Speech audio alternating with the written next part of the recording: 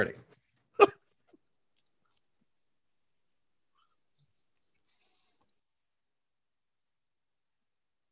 Emperor, we come for you. We come for you.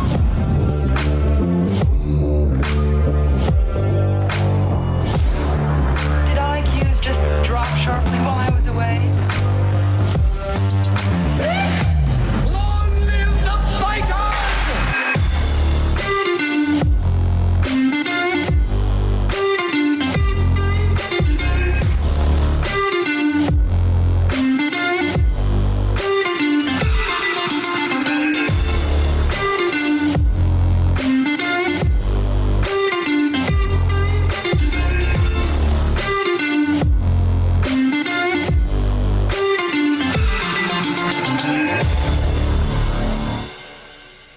Hello, interwebs. We are back again for another episode of the Fusion Underground. Yes, And we are. I'm excited to be here. I'm excited too. I'm really excited to be here. I missed you, brother. I missed you too. I love doing this. I do too. I have a lot of fun. Doing this. This is episode 61 of the Fusion Underground. So we've been doing this. We've been doing this for more than a year now. We release once a week. Mm-hmm. Barring a couple exceptions, we missed it, here or there, yeah, but pretty dang consistent for a year, I'd say. Yeah. It happens.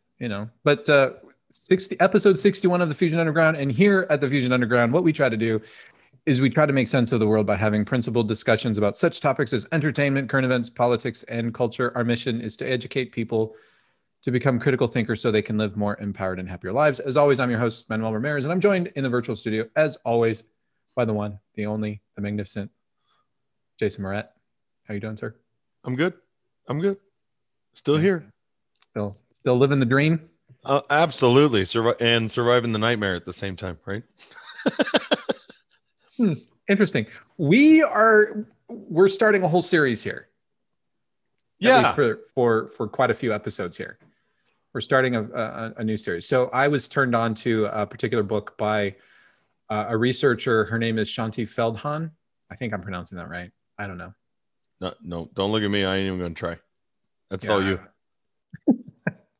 Shanti Feldhahn. I think she was actually wasn't she a journalist or something before? But she wrote a book. The first book that she wrote is called For Women Only. For Women Only. And it's what you need to know about the inner lives of men. And what's interesting about this, so we're going to talk about this book and we're going to dive into this book. And then she wrote a second book called For Men Only. Now, what are these books about? These books are, for example, the first one we're going to talk about, For Women Only, really exposes how us guys think and feel when it comes to relationships. So the idea is to really expose how men view relationships, what we think about, so that women in these relationships can understand guys a little bit better and understand what guys need or what guys are looking for, what guys want. And this is really for, although it doesn't have to be, but these books are really written for people that are in committed relationships. Okay.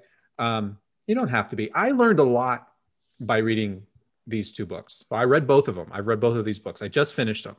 I learned a lot about myself in reading these books. And I thought nobody's talking about this. I never heard of these two books before. They've been out there since 2009 or something like that. I don't know. So I was talking to you about it and we thought, well, let's talk about these books and let's dive into it and see, is Shanti Feldhahn really, does she know what she's talking about or not? What are you doing? Why are you looking at me like this? I'm sorry. We need to stop. Okay. So I gotta get this out of my system, I think, first, because you started talking to me about this book, which I was really intrigued. Actually, I was very intrigued. Okay. Enough that I did buy the both of these two books for my wife and I to read together. Okay. But you had told me you came across and read this book. And after talking to me a little bit about it, then you told me the title and it's called For Women Only. Yeah. And I've had this deep burning question in the pit of my stomach that has been egging at me for at least a week. All right. What the hell caused you to pick up, purchase, and or read a book, Dr. Ramirez, called For Women Only?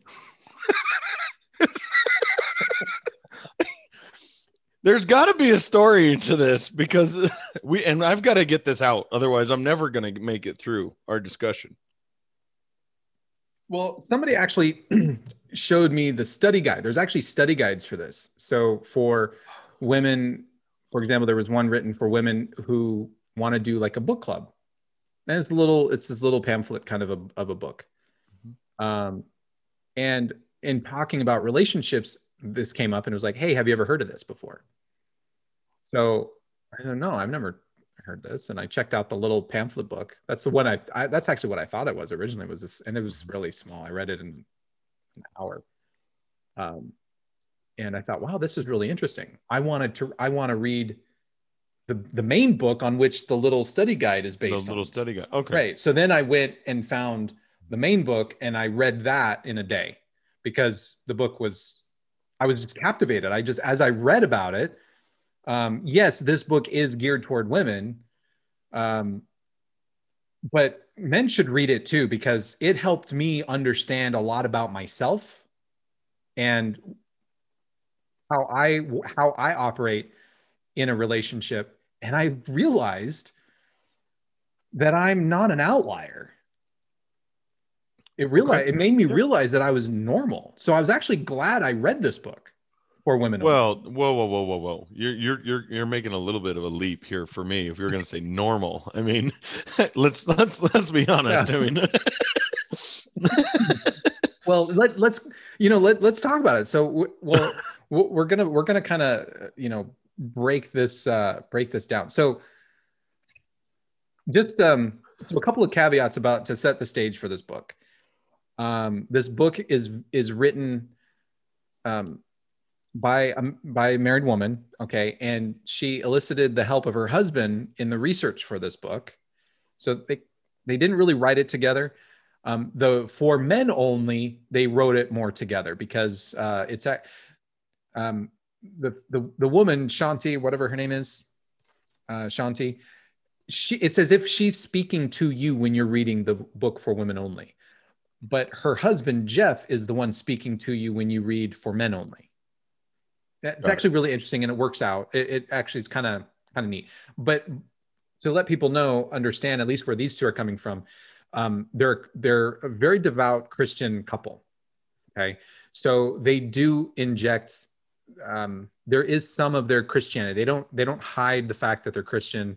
They don't hide the fact that they are devout in their faith to Christ. Okay, so if that bothers you, well, it shouldn't bother you, because it's very small, it's very minor. So for those that are like, oh, I don't want some religious book, it's not a religious book. They just don't hide the fact that they're writing this book from the standpoint of being of members of the Christian faith, which I actually really liked. Yeah, you can be a religious person and recognize that has some influence on who you are as an individual, right, without having to make everything you do be religious. Correct. What really makes these two books fascinating, in my perspective as a researcher, is they worked with questionnaire specialists, people who do questionnaires and do surveys for a living, basically. So they're experts at how you structure questions to try to really get at the root of what it is that you're asking. Okay, there are very specific ways to write questions where you're not injecting bias into the survey. Okay. And I don't think people recognize how difficult that can be. Yeah, I mean, really, when you're doing questionnaires, and I used to do market research way back when, but trying to elicit non-biased responses, it takes a significant amount of work and wordcraft to be able to generate a question that doesn't have any sense of leading. It's why a lot of surveyors out there have a difficult time trying to get unbiased responses when looking. I mean, anytime you're trying to not prove a point, but get an unbiased response, it's actually incredibly difficult. It is very difficult. It's very challenging. Most people go out and do questionnaires and they're looking, they actually end up leading and they're like, look, this is exactly what we thought, because your questions are leading people in a direction where it proves a narrative. So correct. And you don't want it's actually more difficult than you think.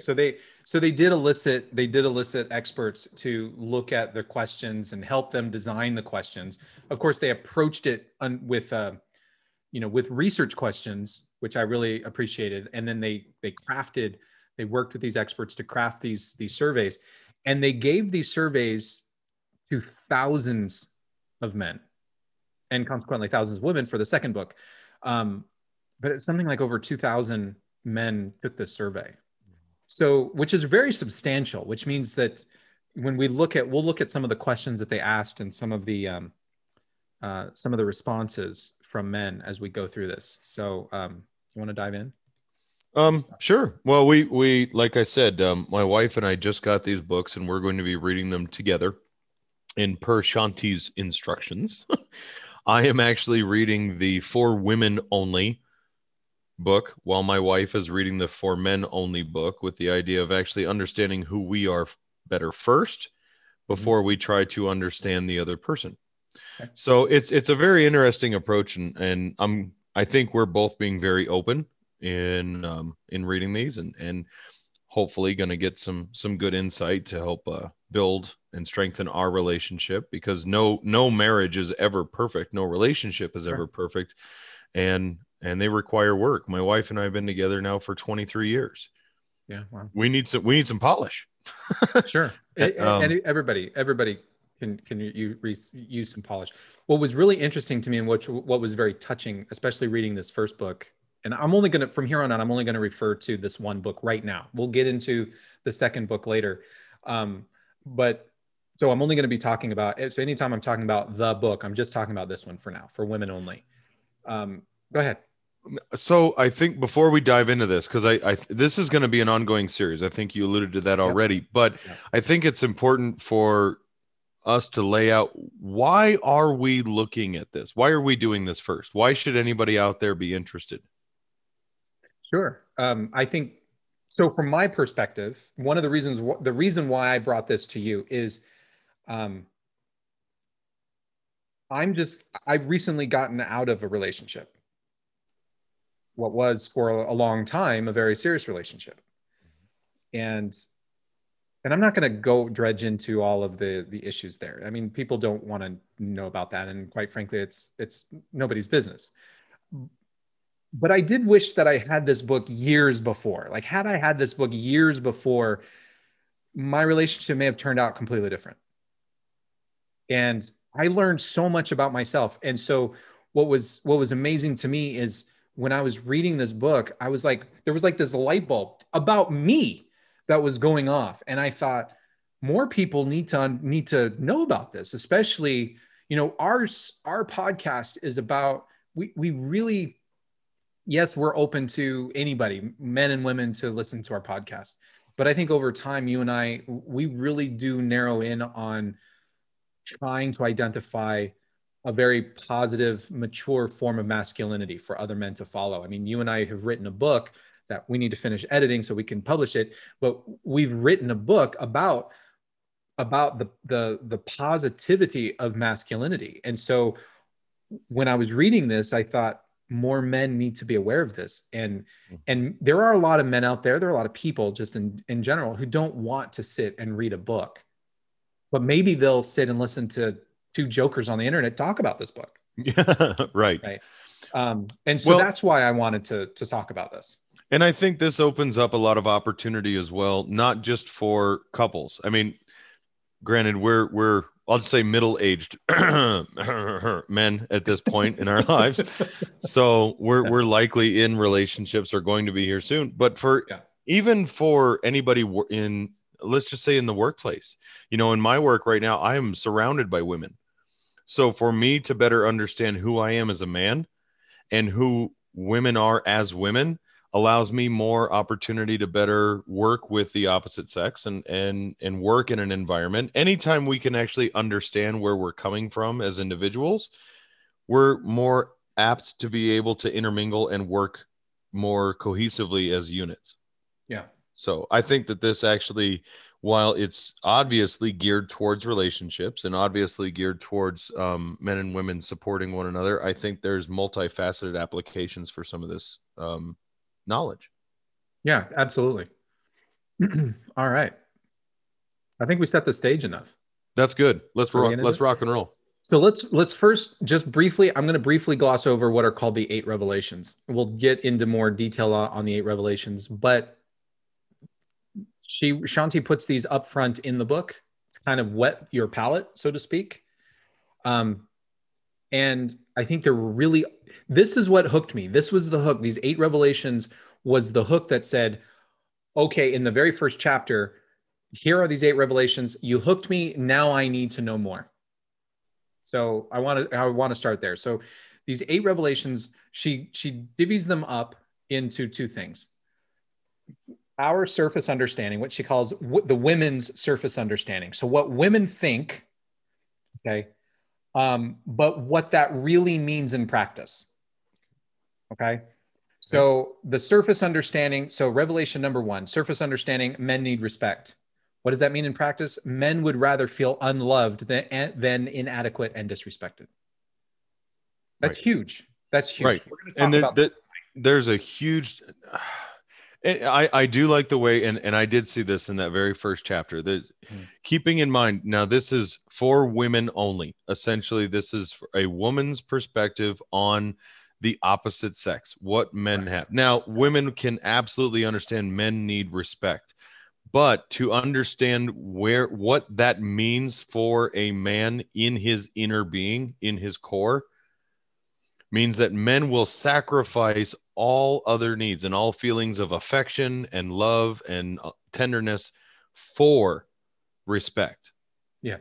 And it is much deeper. And I think respect is a word that I think all men know and maybe not truly understand even for themselves. And yet we automatically assume that women understand that for us. Yeah. The next one here, the next revelation is men are insecure. So women think, yeah, men are insecure. I don't think many men would discard that or would refute that. But here's what it means in practice. Despite their in-control exterior, men often feel like imposters and are insecure that their inadequacies will be discovered. Again, that's a big revelation. That's a tremendous revelation. Yeah. And I really do appreciate the idea of feeling inadequate. Mm-hmm. Because I think that really does hit the nail on the head on what that means. Insecures, and it's not about ego. Correct. It's feeling inadequate in being able to provide, to be a father, to be a man, to be a husband, to all those things. Yeah. The third one here is what women tend to think, men avoid issues by checking out. What that means in practice is men address issues by first pulling away to process and think so they can better talk about them later. That's huge. That is huge. I'm going to bring the freaking hammer down on that topic when we get to that one. I'm going to talk about that one. Ooh. I'll let you run away with that one then. Yeah. That one's huge. For me, I was like, amen, preach, sister, when I read that one. The fourth one here is men are providers. That's what women think. Men are providers. What that means in practice, even if you personally made enough income to support the family's lifestyle, it would make no difference to the mental burden he feels to provide. Absolutely, 100% true. That's succinct. Absolutely. The fifth one here, what women think, men want more sex. What that means in practice, your sexual desire for your husband profoundly affects his sense of well-being and confidence in all areas of his life. It's huge. Mm-hmm. Yeah. Big. It's quantity over quality. Never. Never. And Men, this is one I think actually women can truly appreciate. It really, really can. Um, Women want to be desired by their husband. Right. Women want to be desired by their significant other. Why would you think that that would be any different for men? Right. It's not. It's absolutely not. Yeah. It's absolutely not. The next one here, men are visual. That's what women think. Men are visual.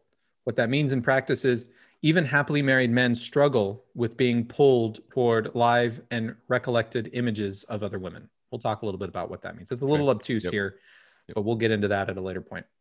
The next one is men are unromantic. That's what women tend to think. Actually, most men enjoy romance, sometimes in different ways than women, and want to be romantic, but hesitate because they doubt they can succeed. We'll get into that one as well. Mm-hmm. Okay. And then the last one here, this is the 8th revelation. Men care about appearance.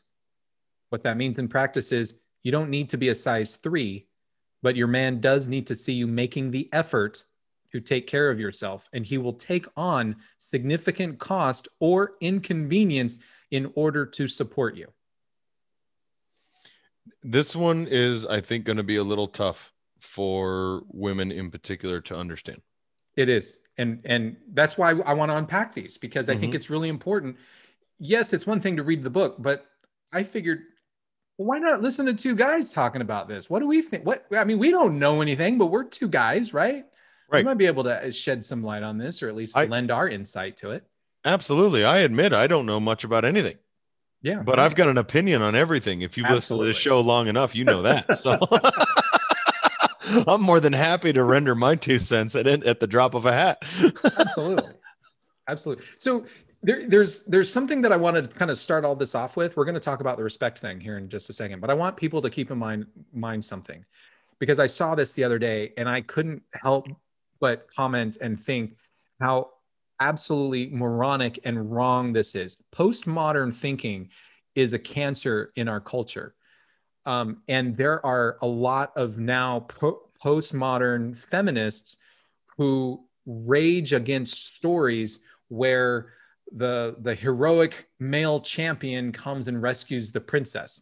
And postmodern thinking looks at that and says, all that is a patriarchal, misogynistic story in which the man comes and conquers the woman. And that is so erroneous. That is such a tremendous fallacy. Those stories exist for a huge reason. And what those stories are actually talking about, and I want people to think about this as we talk through this book. What stories, those types of fantasy stories where the man comes and rescues the princess, what these postmodernists fail to realize is it's not about saving the woman so that you can dominate her. It's a story about how there exists in the universe beauty that deserves to be fought for. This is not a battle of the sexes. This is not a competition between men and women. What it is it's a recognition that when evil is striking the world and the world seems a disastrous place to live in, and the world seems like, well, what difference does it matter? Nothing means anything. When narcissism and nihilism are at their apex, what these stories are trying to say is, no, there's always some good and beauty in the world that deserves to be fought for. And what happens in these stories is the man just doesn't come and save the princess and dominate her. He frees her, and she actually combines with that man and makes him better. And together, they actually can go off and defeat evil. If you look at things like, Princess Leia wasn't just simply rescued. She was rescued and took charge. She made Luke Skywalker and Han Solo better in the process of her presence being there with them, for example. Yep. So keep that in mind as we go through. And it bothers me that postmoderns want to tear down these kinds of things. They want to tear down these differences between the sexes. And they look at these these stories, and they look at them just at their surface value. And I think it's such a shallow way to exist in this world. Well, and even on for face value, if you will, what woman doesn't want to be fought for? When I mean, since when are women's when are we allowed to say that women are worth fighting for, worth battling the dragon for, and storming the castle and risking our lives? That, I mean, and it's not that they're the prize. I mean, they're not a prize. They're not a trophy. But I believe, and I want my daughter. My daughter is going to be a princess. Dadgummit. She is a princess, and men need to fight for her affection and earn that. And that's a prize that only she can award, is her affection. And I mean, since when is that a bad thing? I don't understand that. Right. I mean, and again, I know that is a very surface level argument, but I mean, if that's where we're gonna fight on the surface and we can't get deeper than that, since when are women not revered, or why shouldn't they be? I don't know. Maybe I'm taking a different term with it, but yeah, it just pisses me off. I don't know. Feminists just bother me. So let's dive into this. Okay. Let's dive into the topic of why your man means, why your respect, talking to you women, why your respect means more to him than even your affection. So what do you think about that? So I was really stunned. I was stunned by that. And here was the question that was posed to men. Okay. This was the question. It was, think about what these two negative experiences would be like: to feel alone and unloved in the world, or to feel inadequate and disrespected by everyone. If you were forced to choose one, which would you prefer? Would you rather feel, and then it was choose one answer: alone and unloved, inadequate, or disrespected? Oh, I'd say alone and unloved. Easy. 74% of male respondents said alone and unloved. 74%. 26% said inadequate and disrespected. And this is a huge thing. So what Shanti goes on to describe here is men equate the two. Men equate love and respect. If he feels disrespected, he is going to feel unloved. That was huge to me. And even as a man, when I read that, I was like, holy cow, what a revelation, even for me as a man, because I thought, absolutely, because I was like you, I was reading along and I was like, yes, I would rather feel alone and unloved than feel inadequate and disrespected. And then I got further into the page and I saw that line where we equate the two, and I thought, absolutely. Well, and to me, they're almost simultaneous. You can't love somebody that you do not respect. And I'm not saying respect in the sense of, fear and awe and wonder. That's not what I'm talking about. But respect for the person, for who they are as an individual, to treat them not with awe and reverence, but with just a common decency even. And this goes, there are so many little finite things and little examples I can think of, whether it's relationship or not. When you disrespect somebody, that takes them down below the rank of human being to that point. I mean, you can't be, honestly, to be alone and unloved, that's one thing. But if you're completely disrespected by all, then you're alone and unloved anyway, as far as I'm concerned. Well, and what was really interesting about the commentary on this particular question is men had a very difficult time answering this question. And this is why she finally realized that men equate being loved with disrespected. A lot of men had difficulty, and I think the 26% was higher because I think the inadequate and disrespected portion was as high as it was because men had a difficult time separating the two. For women think, well, love and respect are two different things. For a man, they're part of the same coin. Yep.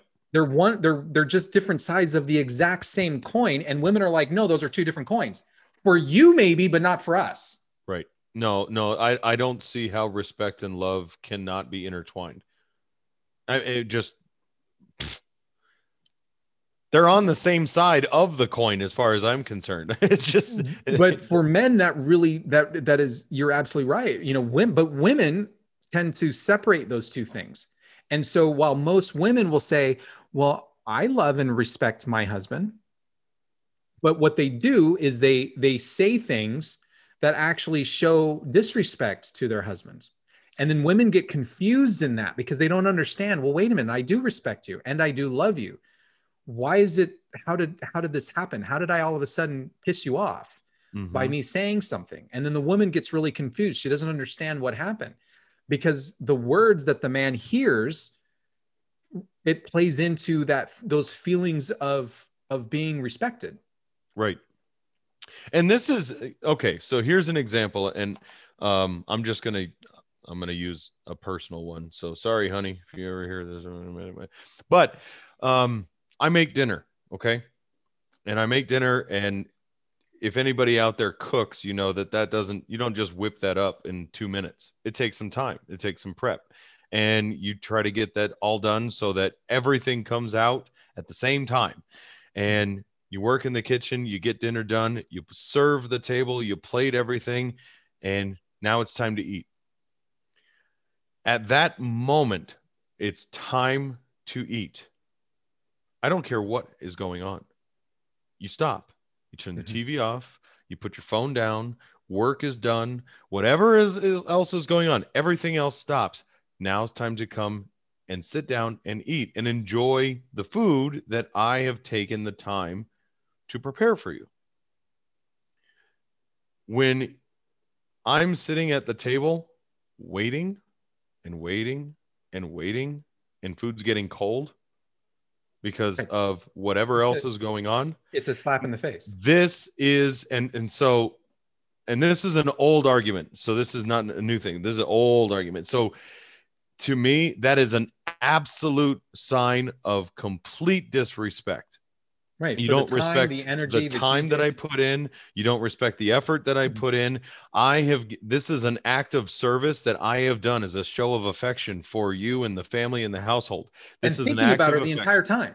Absolutely. And thinking about her the entire time that you're making the meal. I'm doing this out of love for you and because I want to be appreciative of you and I want to feed you and take care of you and all of these things. And now I have it ready to go and you're not there. And you cannot stop doing what you are doing to show the simple respect and appreciation for what I have laid out and prepared for you. And it is a disrespect. And then what ends up happening is you feel anger. Yes. Right. Because in relationship conflicts, women, when they feel unloved, they feel emotional pain and they often go to crying. Most women do. Mm-hmm. When men feel that disrespect, their initial response is anger. So now they're mad. So ladies, if you've said something or done something, or in this case, didn't do something like come eat dinner, and now your guy is pissed off and sulking at the end of the table, he's upset. What he's feeling is that sense of disrespect that you just showed him. Yep. And so that manifests as anger. And for him, it's the same as saying, I don't love you. Yes. Enough. To come. Right. Right. So here's another question that they posed to men. And it was here it was. Even the best relationships sometimes have conflicts on day-to-day issues. In the middle of a conflict with my wife or significant other, I am more likely to be feeling, choose one answer. One, that my wife's significant other doesn't respect me right now. Two, that my wife's significant other doesn't love me right now. 81% of men said that their wife or significant other doesn't respect them right now. Correct. So in even those small day-to-day conflicts that we tend to get into, when the man gets angry in that conflict, it's because he's feeling the disrespect of his spouse. Mm-hmm. Again, this was a tremendous revelation for me because this was able to articulate to me. I immediately had all of these images of all of these arguments and fights that I had been in with my spouse over years. Mm-hmm. Right. All of these arguments and every single one I could point to how I felt disrespected in that moment. I couldn't articulate that. Right. This was so eye-opening to me. This is why I wanted to talk about it on the podcast, because that was tremendous. And I don't think many men can articulate it that well. Well, and the funny part is I just even hearing this, and again, I haven't read any of this yet. It is so simple, but that's what I think so maddening, because I think most men are probably out there in the sound of our voice, isn't it? Well, yeah, that makes sense. Duh. But guys, while that's duh for you and me, your wife doesn't get it. Correct. Your girlfriend doesn't get it. Your mom, your daughter, if you want to take it that far, they don't get that. So that's something I think that we as men also need to keep in mind. They don't have the slightest freaking clue that disrespect means a lack of love. Right. And how many times has your wife, and I'm just going to lay this out there for guys to think of an argument did she ever switch into mom voice? Yeah. And start arguing and yelling at you the exact same way you've heard her argue and talk to your children? Right. I'm not the child. Oh, I'm not your child. I am not your child. Right. You do not talk to, and I know every guy's like, yeah, I've heard that and I've said that in my head. Oh, and yeah. But you don't. I really don't want to be pitching the tent tonight.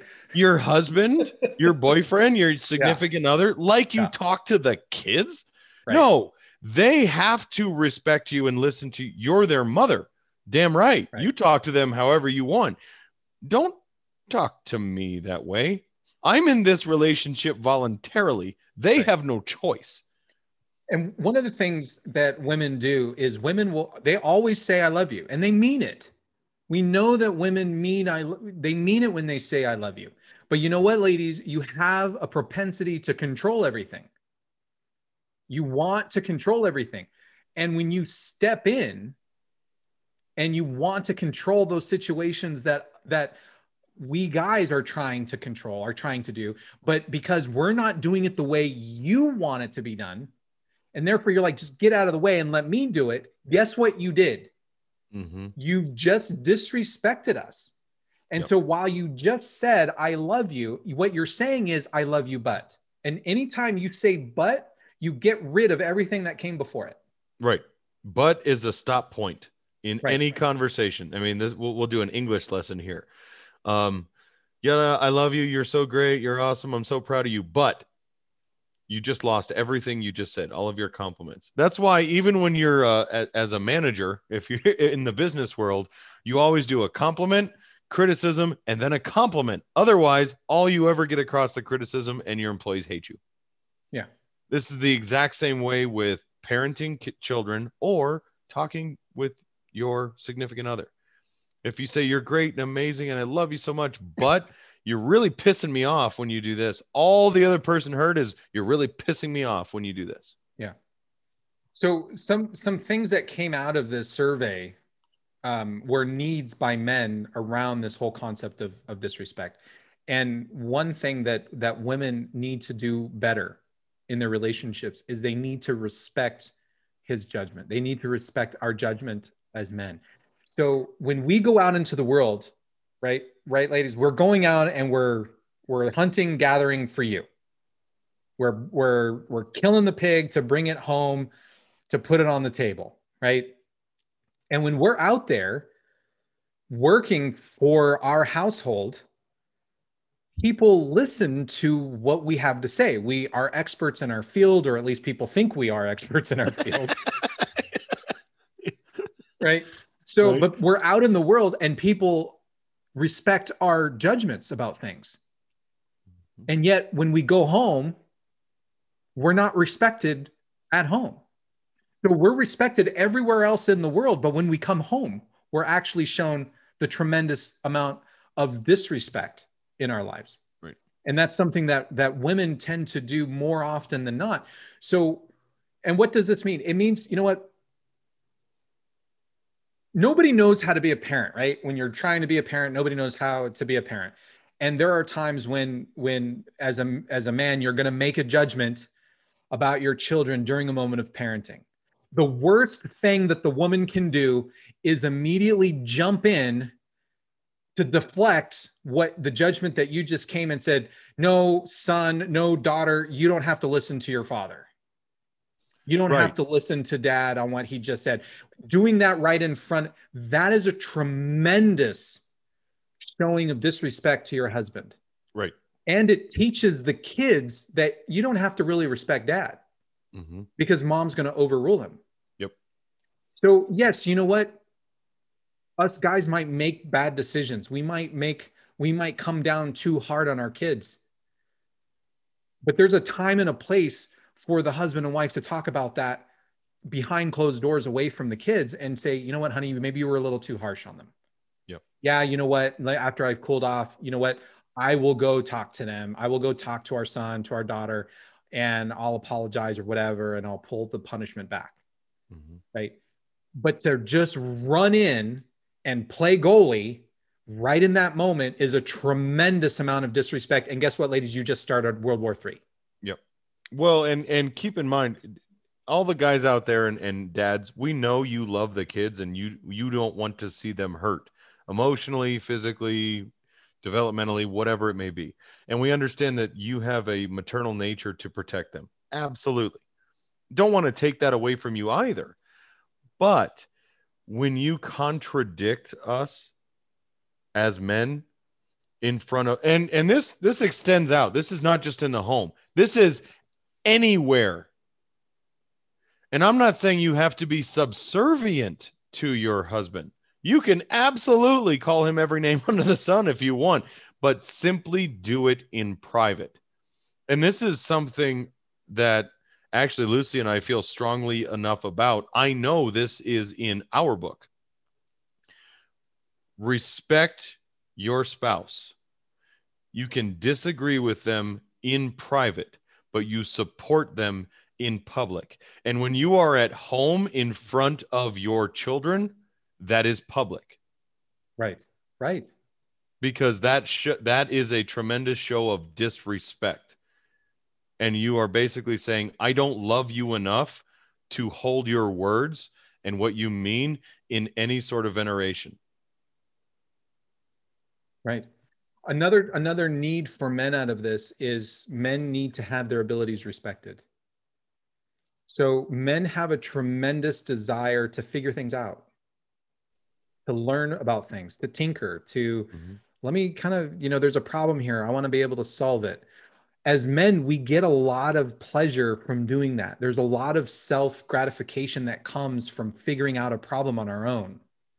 And when a woman jumps in, when the guy's ready to roll up our sleeves, I'm ready to tackle this problem. Let me look at it. And then the woman swoops in and says, honey, here's how you're going to do it. Guess what? You're not showing us that you trust us and our abilities to do it. Right. You just demonstrated to us that you do not trust us to figure it out. Right.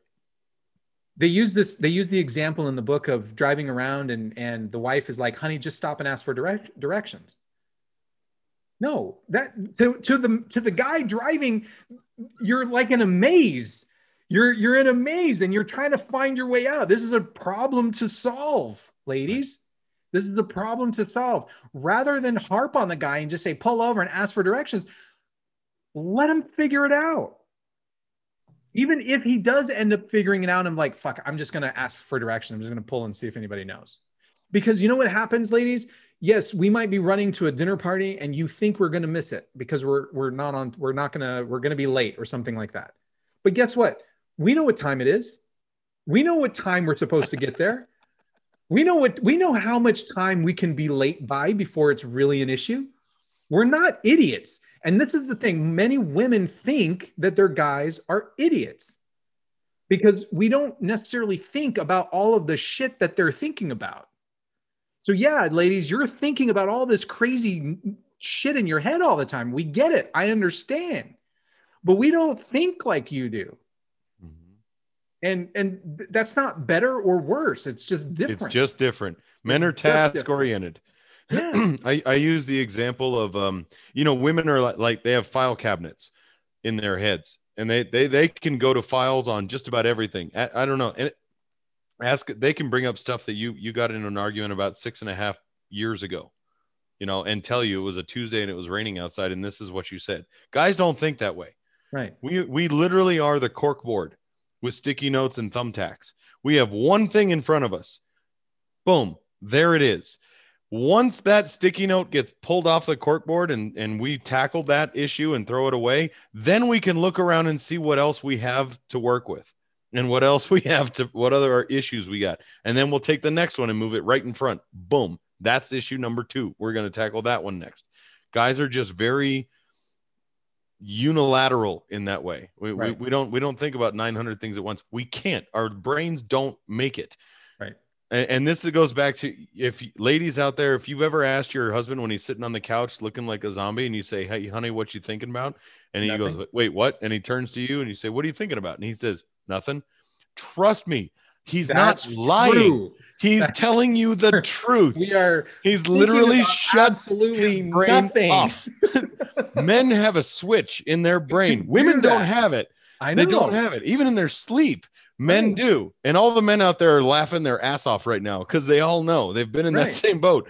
They can just literally flip the switch and boom, it's like just monotone, Beautiful. It is amazing. It's a wonderful place to just turn your brain off and to not think about anything. This is why I can fall asleep in like 10 seconds.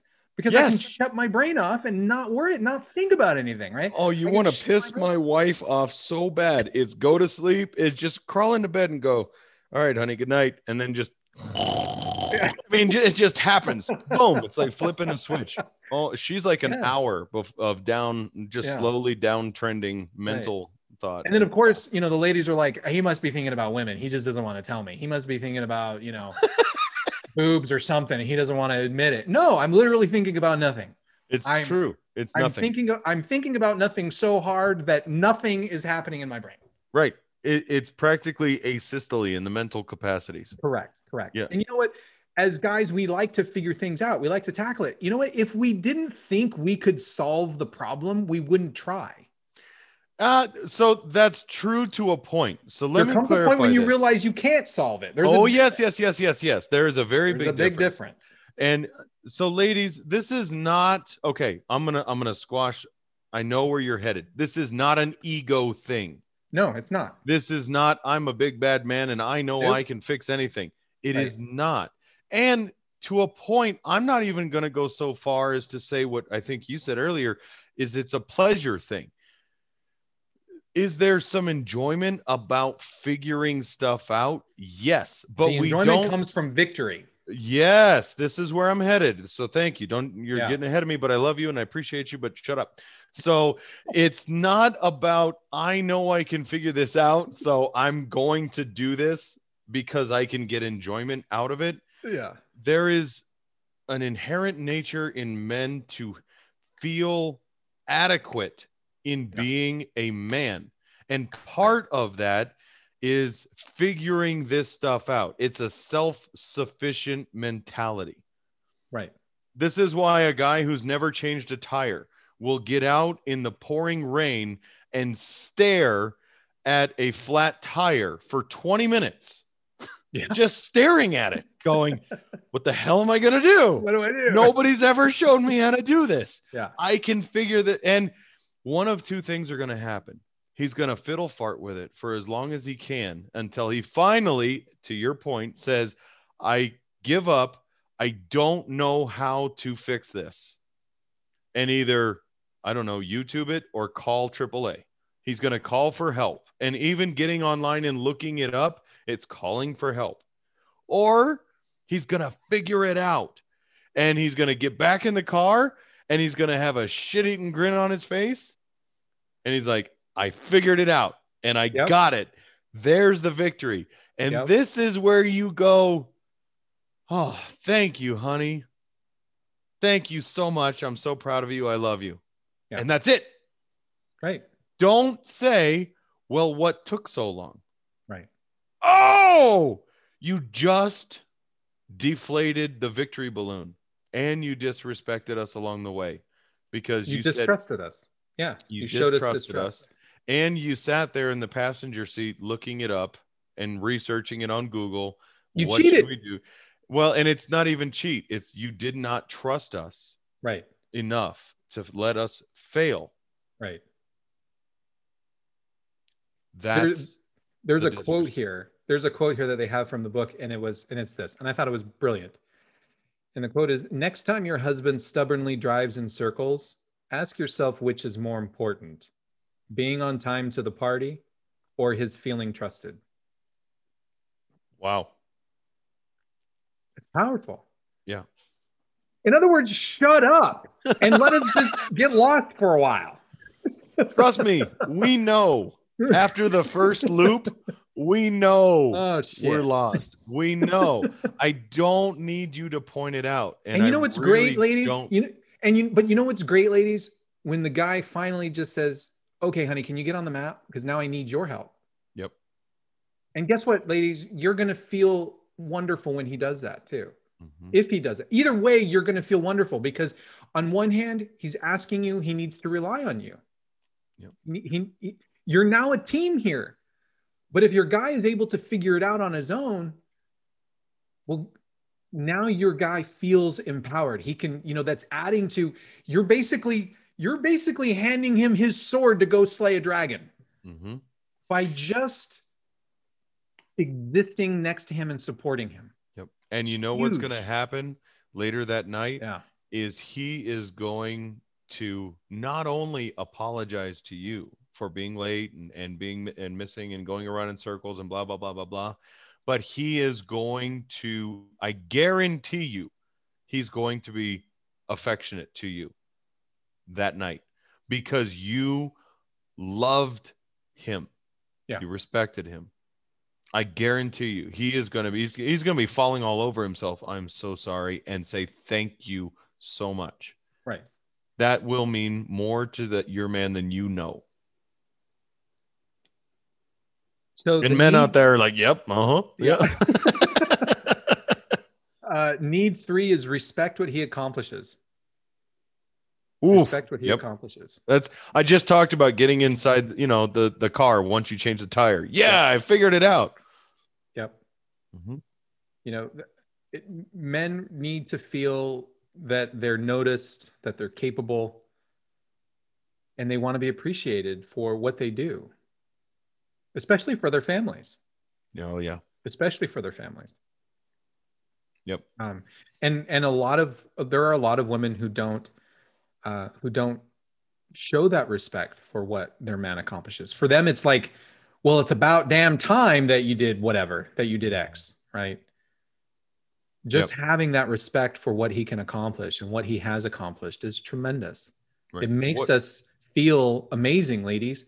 And when we feel amazing, guess who also gets to feel amazing? You do. That's true. You do. Yeah. And I don't think women mean to do, I know they don't mean to do this, but it's, let's pick something easy. Okay. I have to come home at 3:00 in the afternoon today to, I don't know, do something with the kids or support you because you have a meeting or whatever that might be. I have to be home early today. If I show up at 2 minutes after 3, it's not because I forgot. Right. Maybe it's because I had a lot of other things happening, but I still managed to get home for you. Right. There's an interesting quote here in the book that says, this is her talking, we women need to feel special and worthy of being loved for who we are on the inside. Men need to feel able and appreciated for what they do on the outside. I can understand that. And I think that is tremendous. We put a lot of ourselves out there, just literally right out front. And often we don't know what the hell we're doing. No. Most of the time we don't know what the hell we're doing. There was a commercial on TV. I remember, I think it was for a level. It was like a laser level or something. And this guy builds a shelf or a set of bookshelves, and the lady puts something up on it and it just slides from one end all the way off to the other.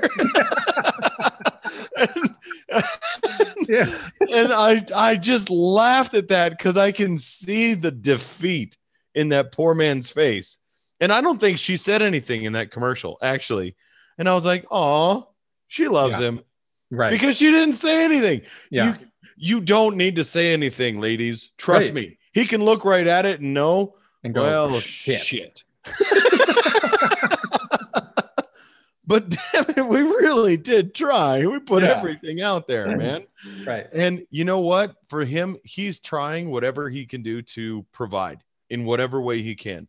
And it doesn't matter whether it's, killing a wild boar and making a great feast for everyone, or putting up a shelf, for you to put trinkets on. It's a way for him to provide and show affection and affinity for you and the family. That's what guys do. Now, if it's really bad, trust me, he's not going to be happy with it either. He's going to end up having He's going to want to fix it. He's going to want to fix it. And so just get out of his way. Yep. And sorry, go ahead. Here's another need: respect and communication. Respect in communication. So often it's not what women say to men, it's how they say it. And that pain and feeling of disrespect comes from how women say something rather than what they actually say. Well, I'm sorry. That's an argument I'm sure every guy out there has always heard. Because I know my wife has said it's not what you said, it's how you said it. So this should be an easy one for women to. They don't get it. No, they don't get it. For example, they have a good example here. So I'm just going to read this verbatim from the book. Hearing disrespect. So at one point I was asking Jeff, her husband, and one of his married colleagues about the dynamic of men wanting to do things for themselves. And this man said, quote, sometimes if something breaks in the house, I want to try to take a crack at it before I call an expert. If my wife says, well, you're really not a fix-it type person, I feel so insulted. She's not rude about it or anything, but it's like she doesn't respect me enough to believe that I can figure it out if I put my mind to it, even if it takes me a while. Yep. Now I'm the total opposite, right? This situation, right? I fix problems with my wallet. It's broke, better call an expert right away because I know my limitations and I know I don't have the patience to figure that crap out right now. Right. And I don't want to. So you know what? I'm going to call somebody. But that's me, right? But there are other things that break in my life that I want to try to take a crack at it before I call on a higher power to help me out. Don't look at me like that. What are you going to say? No. I absolutely understand where this example is coming from. Random problem AB, and the wife turns, she goes, well, how much do you really know about, I don't know, plumbing? Well, you might as well have said, you're just going to mess it up worse. So why don't you call a plumber now and save us all the heartache and trouble? Because you're an idiot. I mean, that's essentially what he hears. That's what he hears. That's what he hears. Yeah, that's what he hears. I don't trust you enough. Please don't touch it. Don't go get your toolbox because you're going to break it worse. And then we're going to be without water and I'm not going to be able to use the toilet and nobody's going to be able to take a shower for 3 weeks and we're going to have to move. And you know what? Just go tinker with something somewhere else. And it's basically, you're basically treating your man like a child, like a 3-year-old. This is big kid stuff. You go play with blocks in the corner. Right. Yes. That's what another thing that men hear is disappointment. So they hear disappointment in their women geared toward them. The example that they use is, the wife calls out a problem and then has to remind the husband over and over and over again until it gets done. And most men say, you know what? I already know about it. I know that it's an issue. I know that needs to be fixed, or I know that needs to be taken care of. But in the whole grand scheme of the household, that is probably priority number 100. Mm-hmm. So I'm not going to worry about it right now. Right. It's the leaky shower head. Right. That cost you, I don't know, maybe 30 cents a month. Right. That Or just the drips. squeaky door, Yeah. And it's like, Right. well, shit, I don't have WD-40. Okay. So next time I go to the Home Depot, I'll get a can of WD-40 and then I'll spray it. To the woman, she wants that sprayed right now. Mm-hmm. Right. To the guy, he's like, well, it's been squeaking for a couple of weeks and, so it can squeak for a couple months for all I care. Cause there's other more pressing matters for me to attend to. Right. And this is how arguments start. Yes. It's, hey, is that door still squeaking? Right. I don't know. I haven't gone through it in the last 24 hours. Right. It was squeaking yesterday. Is it still squeaking? Well, I would have thought you would have taken care of that right away. Oh, disappointment. Oh, and the argument begins. And it's let's put the helmet on. Yep. Let's put the pads on. Well, let me drop everything right now and go take care of that so that doesn't bother you anymore. I'm sorry. Did I just finish working 10 hours? And yeah. Yeah. And, and I ran to the grocery store and I made you dinner. But you also wanted me to fix that squeaky. It's not like the door doesn't work. The door fucking works. So what if it's fucking squeaking a little bit? Who cares? There's other things going on. When it bothers me that badly, then I'll go fix it. Well, and you know what? Okay. Hold on. No. We need to be fair. I think we need to be fair because, all right. So the squeaky door for her is important. It matters. Now, we as men, I think, should go, okay, it matters to her. Now, the issue is not the squeaky door. Nor is it fixing that. The squeaky door. We can fix the squeaky door. I'm sure we can get it done. What the issue is how the issue of importance of the squeaky door getting fixed is brought up to be addressed. Correct. That generates the response of, I don't care if it's squeaking. That's what generates that response is in how it's brought back up as a reminder that the squeaky door is squeaking. Yep. It's all in the delivery. Right. And it is this underlying idea. Honestly, respect is huge for men. Respect equals love. And if you say, well, I noticed that door squeaking, I would have thought you'd have fixed that weeks ago. I thought it was already done. That's not respectful, and therefore that's not loving. And your husband or whatever feels like you think he's a piece of crap. One of the things that happens with guys is we are constantly reprioritizing our list. So you come in and you say, hey, the door is squeaking. Okay, well, that's going to immediately go as high as it can in the list of priorities. But what you fail to realize is the next day comes by and you've added, within 24 hours, you've probably added 5 more things. And to which now the guy has to reprioritize based on those 5 other things, because we as men, we want to take care of it for you. Mm-hmm. We do. We want to take care of it. We want to fix it because, yes, as our spouse, this bothers you. So we want to take care of it. But you know what? So do all these other 5 new things that you just introduced to us. And so what we're doing is we have to reprioritize because we can only work on one thing at a time. Not because we're dumb, because we're idiots, but because we can only work on one thing at a time. Guys only focus on one thing at a time. I already talked about this. We cannot focus on multiple things at a time. Well, and when I'm WD-40ing the door, I can't be scrambling an egg either. Right? It's physically impossible for me to do those 2 things simultaneously. Yep. So when you said the door is squeaking, that goes to the top of the priority list. Now you come and you, over the period of the next 12 hours, you give me 5 more things that are broken. And so now I have to reprioritize based on what you've told me. So now, yes, the squeaky door may get reprioritized down a little bit. It doesn't mean we don't care, we're not understanding you, or that we've forgotten.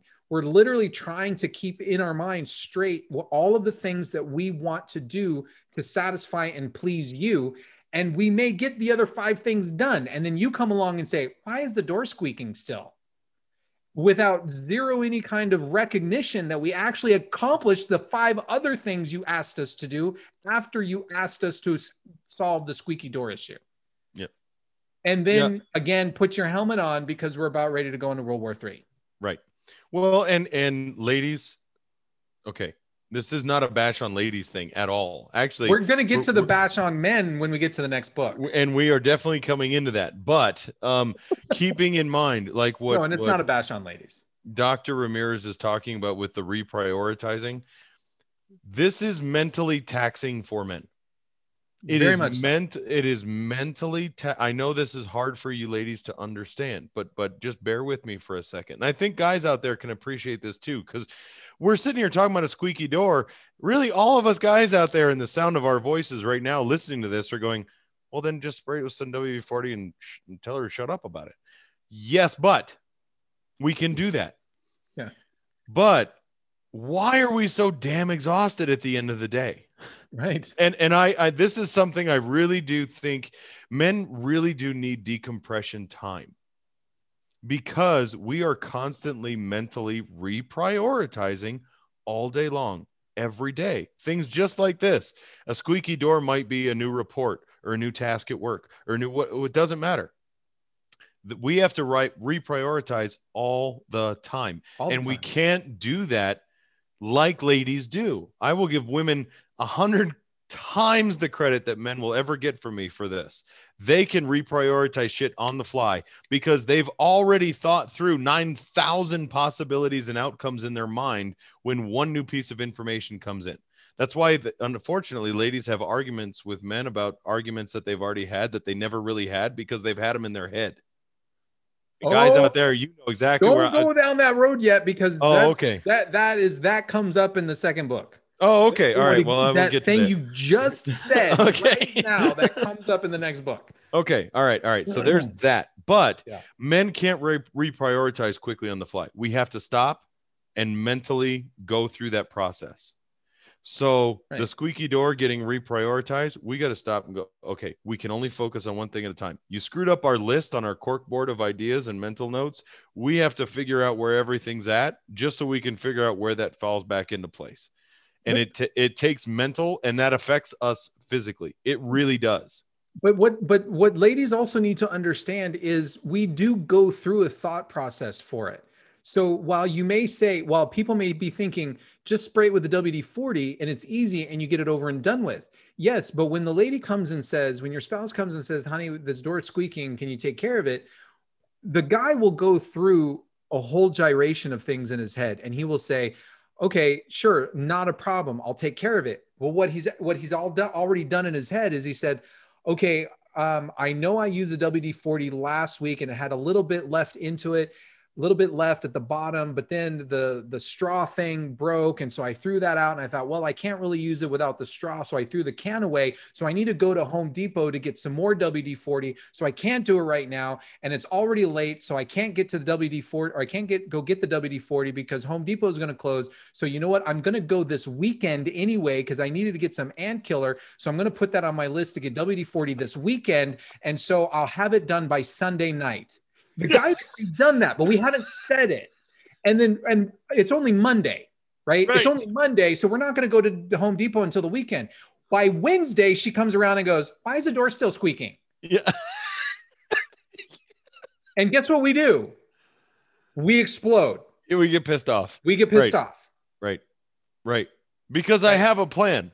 Because I have a plan. It's in my head. I know how I'm going to do this. I have a plan to take care of you. Let me execute my plan. And so what I've done is what we've done now is we've said, I'm not going to go to Home Depot until the weekend. So guess where your squeaky door goes on our priority list? It drops. Right. It drops until we get to the weekend, because then all of the other stuff that we can do before the weekend immediately comes up higher priority. Why? Because it's efficient. Mm-hmm. Yeah.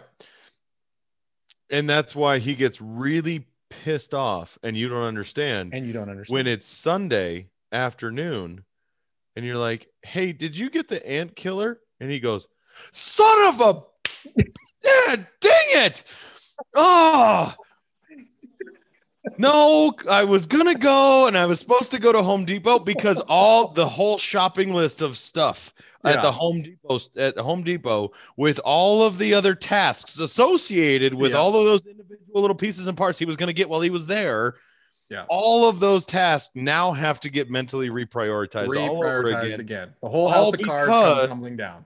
I don't know. It rained on Friday night, which meant rib didn't happen Friday night, and that happened Saturday, and that ruined his Saturday plan. And you guys did hamburgers instead, and his whole weekend got jacked up.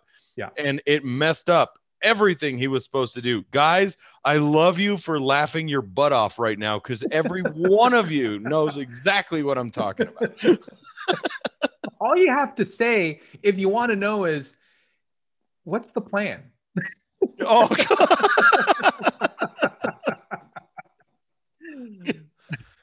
Oh. Let's move on because there's a couple more here. Okay. The next need for men here is respect in public. I cannot tell you how important this is. We already talked about how even when at home in front of the children, we're technically in public, but we're talking out in the universe, out in nature, and getting that disrespect. And this is tremendous. I can't tell you how many times that this just leads to nuclear warfare. Go ahead.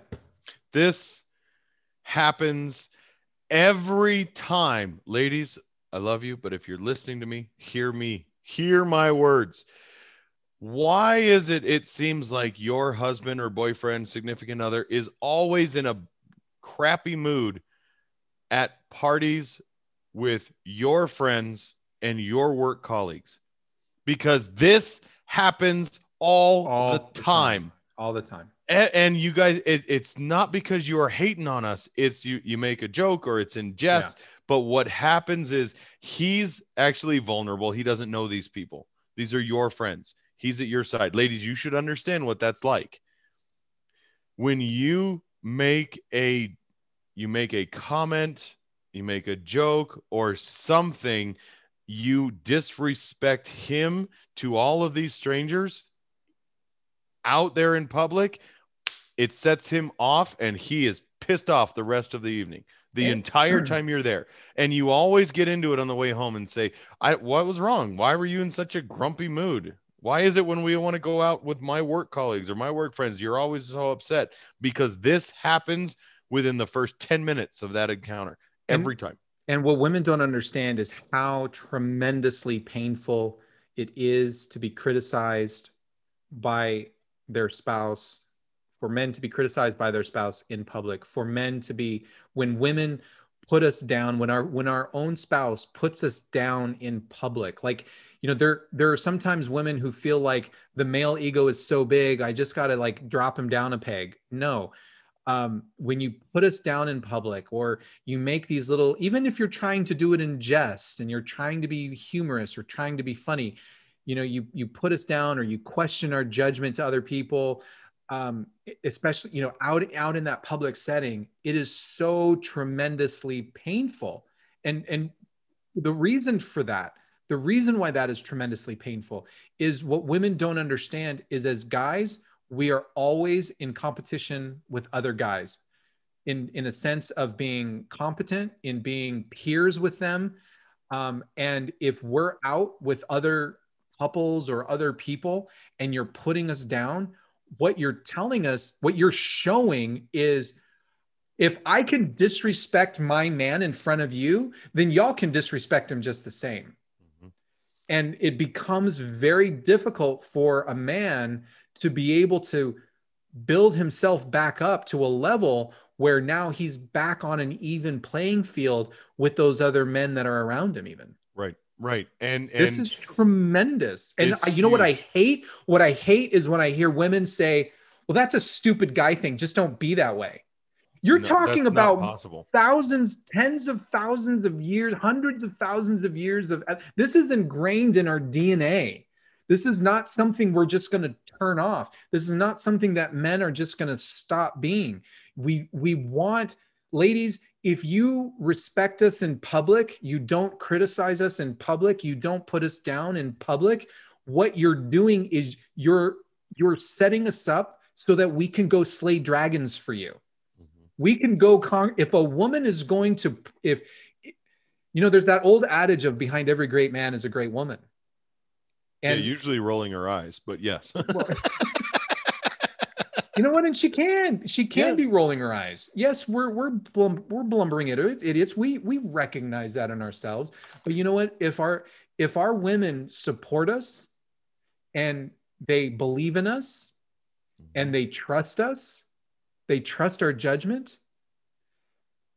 Ladies, you might as well have anointed us with holy oil to go out and fight the devil, and we will go do that. Gladly. We will crawl through broken glass and flaming fields for you and for our family, and we can slay those dragons because we know that we have you behind us. Right. When we're introduced at those parties and those events, and there's comments made almost immediately that disrespect us in front of those other people, we feel like we're no longer tie. Right. Yeah, exactly. And it doesn't have to be big, but that show of disrespect, it cuts us so deeply. We feel like, well, what the hell? I'm not your equal. I'm not your partner in life. I'm not your spouse. You might as well have brought, your Labrador retriever. You're just pulling me around by a leash. This piece is so monstrous. I don't think women really truly understand how big this part is about being disrespected in public.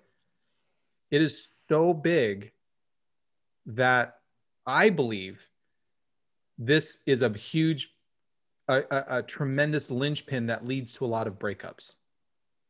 Yeah.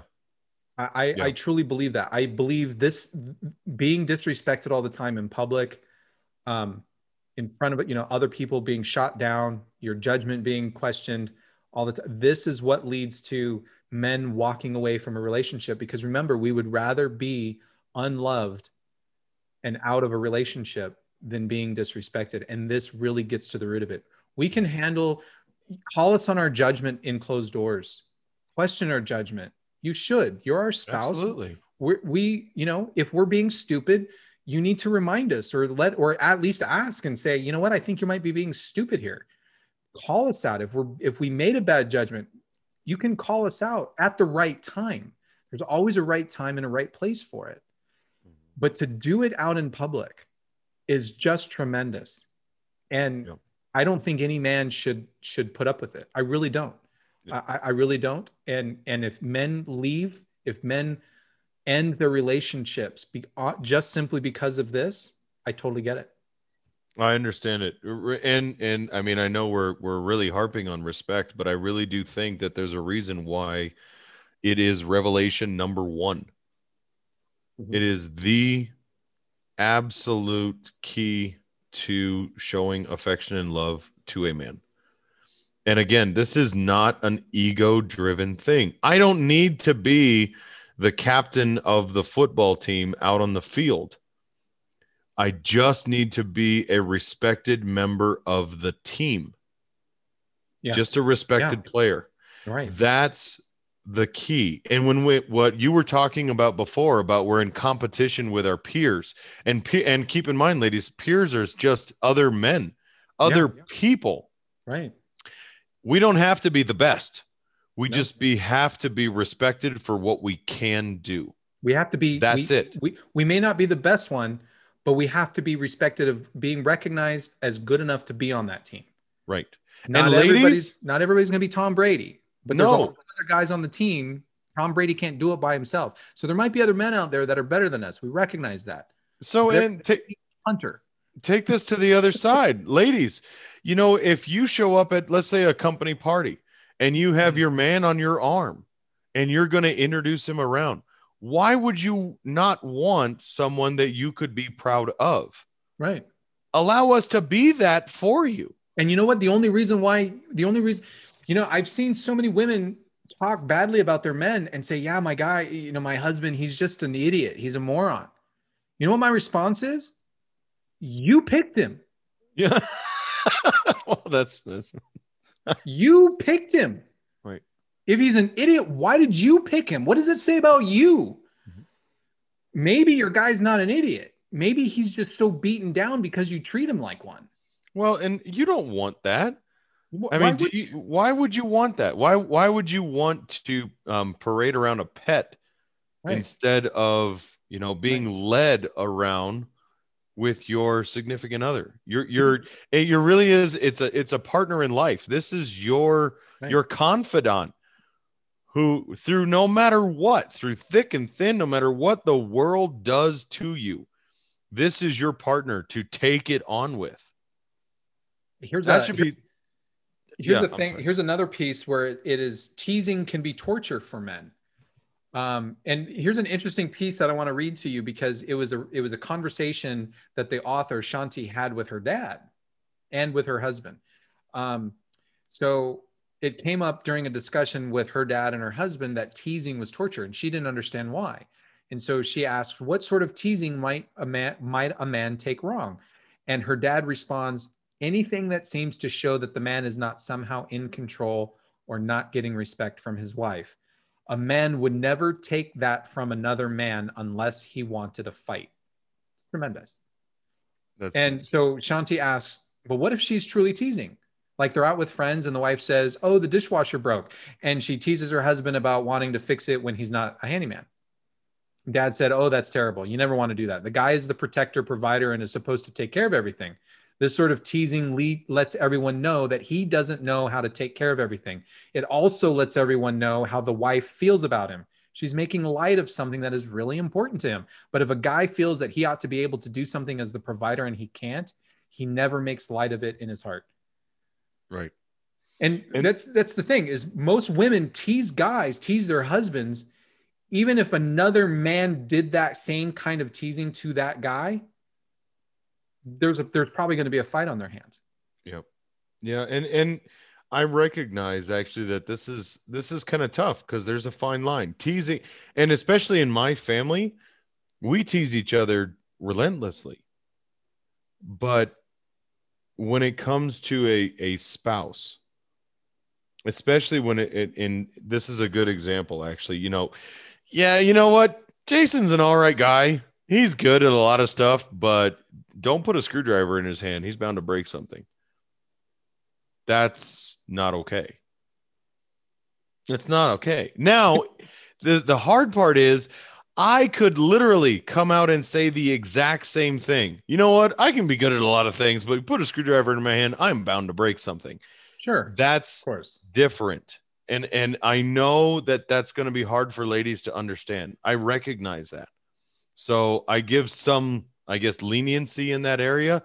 Just think about, are you showing your spouse respect toward or in front of others? If you cannot say with 100% certainty, yes, I am, then you probably shouldn't do what you're going to do. Then don't do it. And you just said your family teases each other. Your family does. But your wife shouldn't jump in on that teasing. It just shouldn't. It's one thing for your family members to be doing it. But as the spouse, I'm going to stand by my man. Or, speaking as the wife. Right. Right? I knew what you. I think I knew what you meant. No. So as long as, so as long as she's saying, you know what, you guys can tease each other, that's fine, right? The wife might tease the brother-in-law. Yep. The wife can tease the brother-in-law. The wife can tease the dad over here, or the stepdad, or the grandfather, or the uncle, or the cousin, or the nephew, right? Don't tease your husband. He's the one you shouldn't be teasing. Right. You're the one. You're the one there that should be. He's a part of you, ladies. I think that's a big thing. Why would you go out and would you tease yourself in front of everybody? You might to get humor, but when you're doing it for against your spouse, it says a lot about you as well in terms of what you think and how you behave. But it really hurts. It really hurts your husband in the process, your significant other. Yep. And this is, again, you and I talked about, well, again, we put it in the book, respect your spouse, especially in public. It's incredibly important. Yeah. Incredibly important. You know, what this chapter really talks about is, if a man knows that his wife believes in him, then he can believe in himself to do anything. Mm-hmm. If a man doesn't feel that his wife, his spouse has his back, then he's not going to perform at his best. He never will. No. Well, and ladies, I'm telling you, if you respect your spouse, you respect your man to a point where he is, it will empower him, and he will feel whole, and he will feel empowered in his own. And I guarantee you, he will fight battles for you that you didn't even know you had. Right. Because he will step up against anything and anyone. And I'm not talking about just going to blows with somebody who looked at you wrong in a grocery store. I'm talking about figuring out a way for you to talk to your boss about things that have been troubling you. He's going to actually be engaged in those situations. Ladies, I've heard many, many times, I've got this and this going on at work, and these people, and they're not doing this. And how many ladies out there can say that their guy's like, well, I don't know what to tell you, honey. It's just work drama. Just ignore it or whatever. If you actually can show him respect and empower him enough, he's going to be involved even in those conversations with you to try and give you sound advice and give you options on how to address things with your coworkers, with your boss, with situations you have. Because then he feels that you actually respect his friggin' opinion on the matter. Yeah. Because that's also huge. I know a lot of guys out there, they're like, my wife used to come to me and ask my opinion. Now she asks my opinion, but she doesn't really want to hear what I have to say on the matter. Right. She just wants to hear, she doesn't want to hear what I think. She wants to hear what she thinks in a deeper voice. Right.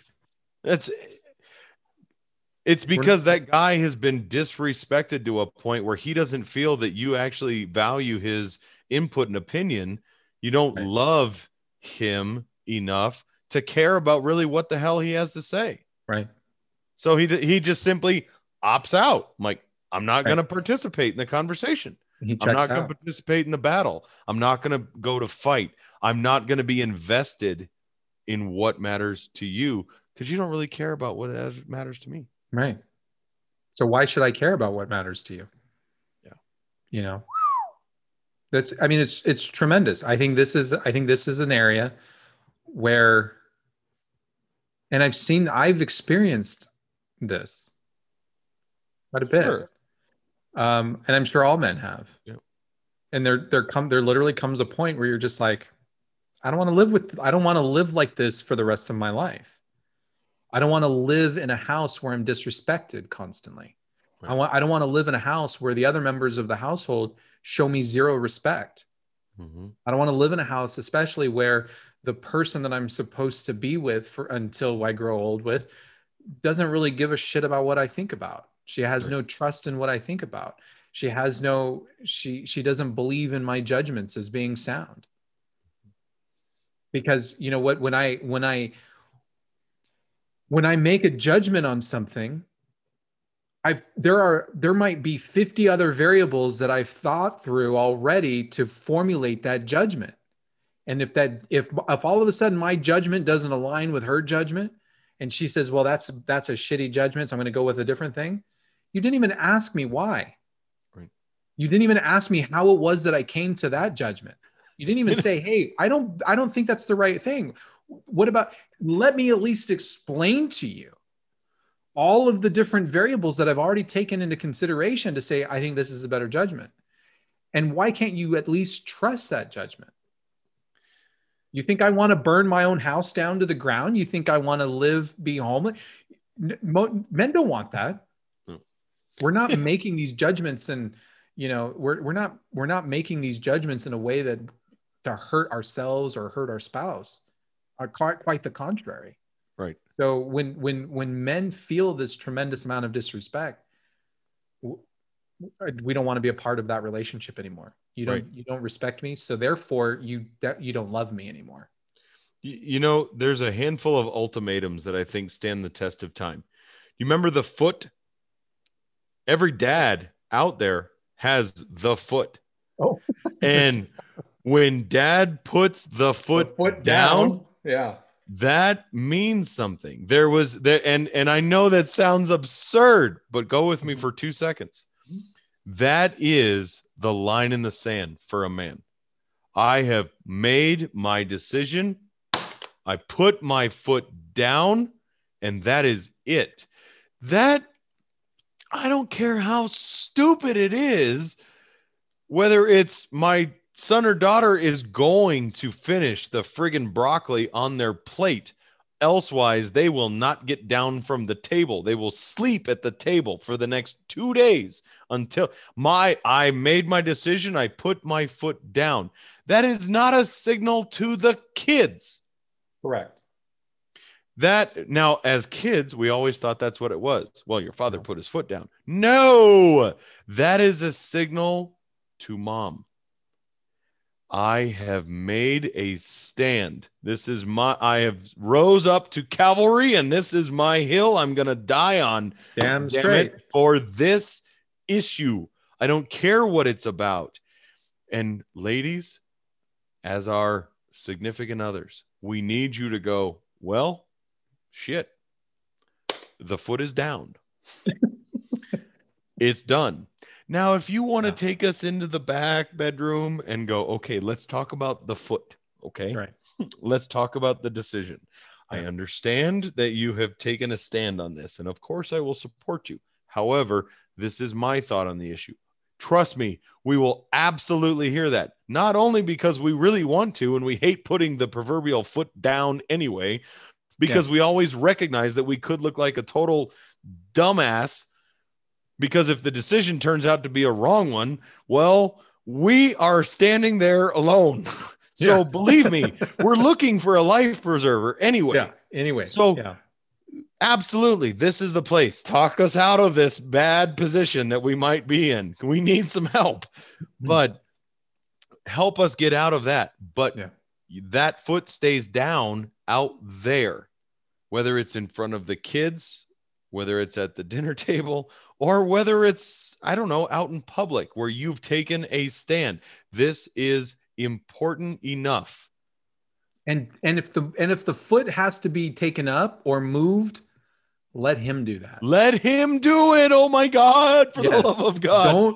Don't come back out, honey, and reissue the decree, because now what you've done is you've just taught the children you've that circumvented they don't need to listen to their father. Right.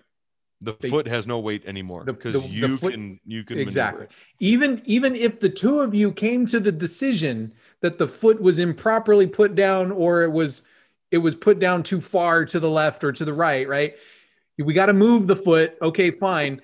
If the wife comes out and reissues that decree, even though they agreed, you just undercut him. Right. And now you've just showed him tremendous disrespect. And the children now realize they can be disrespectful as well. Yes. And that whatever dad says, well, mom will talk to him and she'll get it figured out. Dad doesn't really matter. Therefore, dad's words don't carry any weight. Therefore, I don't need to care about what dad says. Right. Do you see how that just it just continues on? Right. And there are different ways that we can do that. You know what? Yeah. As husbands and fathers, we might not go out there and say, kids, I'm sorry, because maybe that's not the right message we want to send to our children. But we know we got to move the foot. And so what we'll do is we'll look at something that the kid goes and says, you know what, since you actually mowed the lawn last week, you're not grounded for 3 weeks. You're only grounded for a week. Right.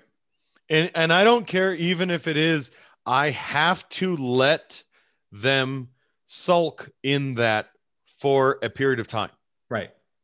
Let them sit there and contemplate that they are in I mean, the 'Cause then worst it's time trouble of their served. life. It's you get off with time served. Yes, you get off with time served. And Yeah. I get to play the warden, and I get to go in and explain to them why I had to put the foot down, what that meant, what led to that.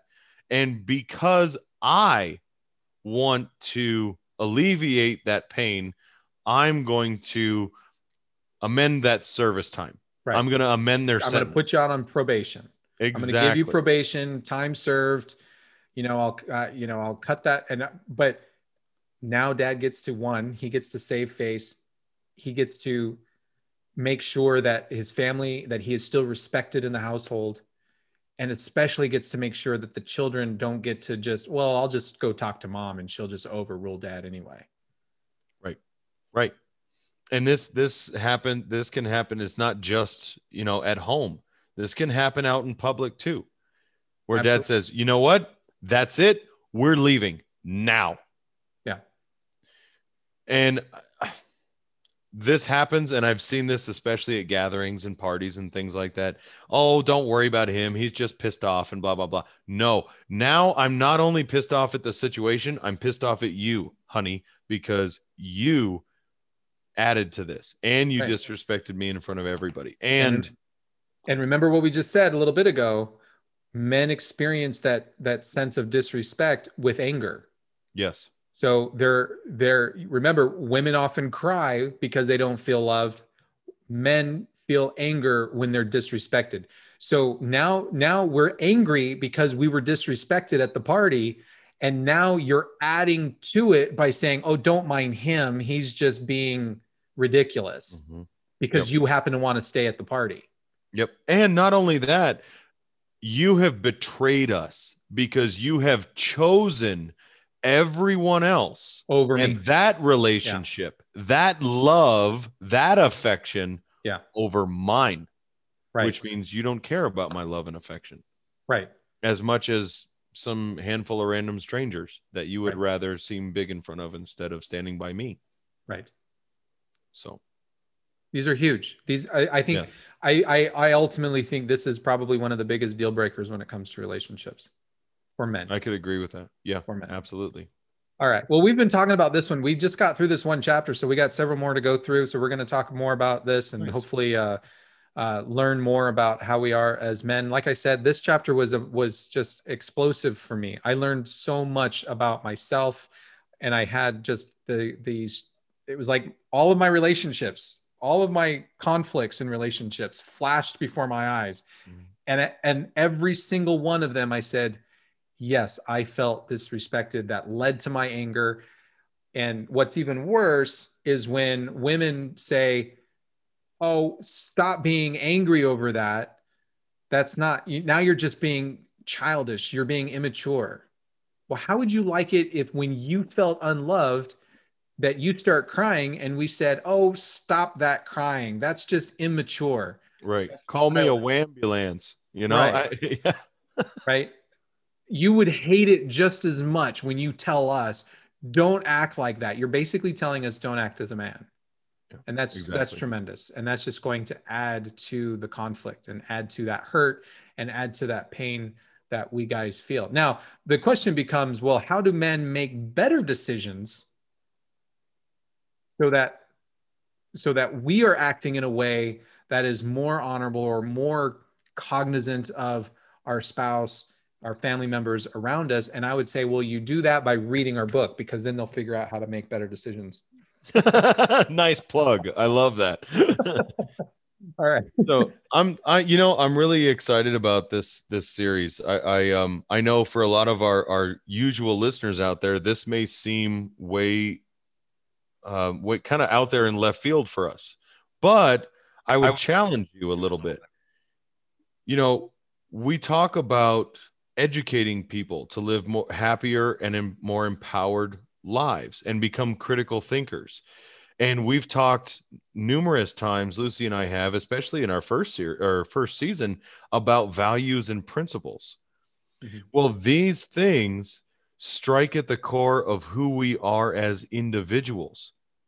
So these are principles of life for us, especially in regards to relationships, which make up who we are. I mean, most of our lives are about the relationships we have with other people.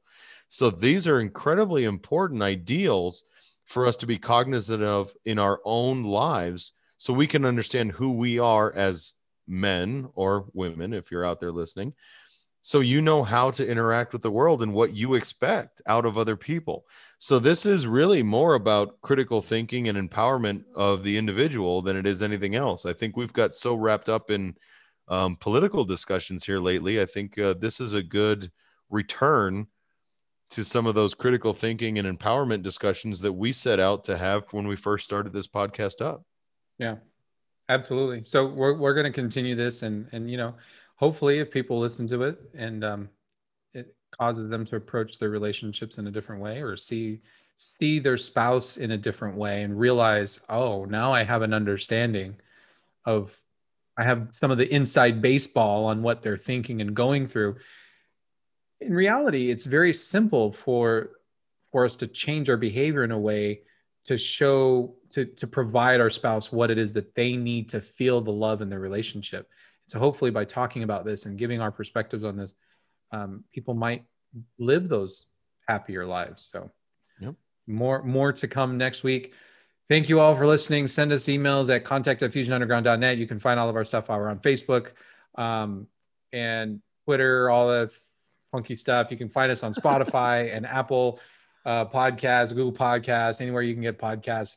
And you can catch us on our website at fusionunderground.net. For Jason Moret, I'm Manuel Ramirez, and you've been listening to the Fusion Underground. Peace, we're late.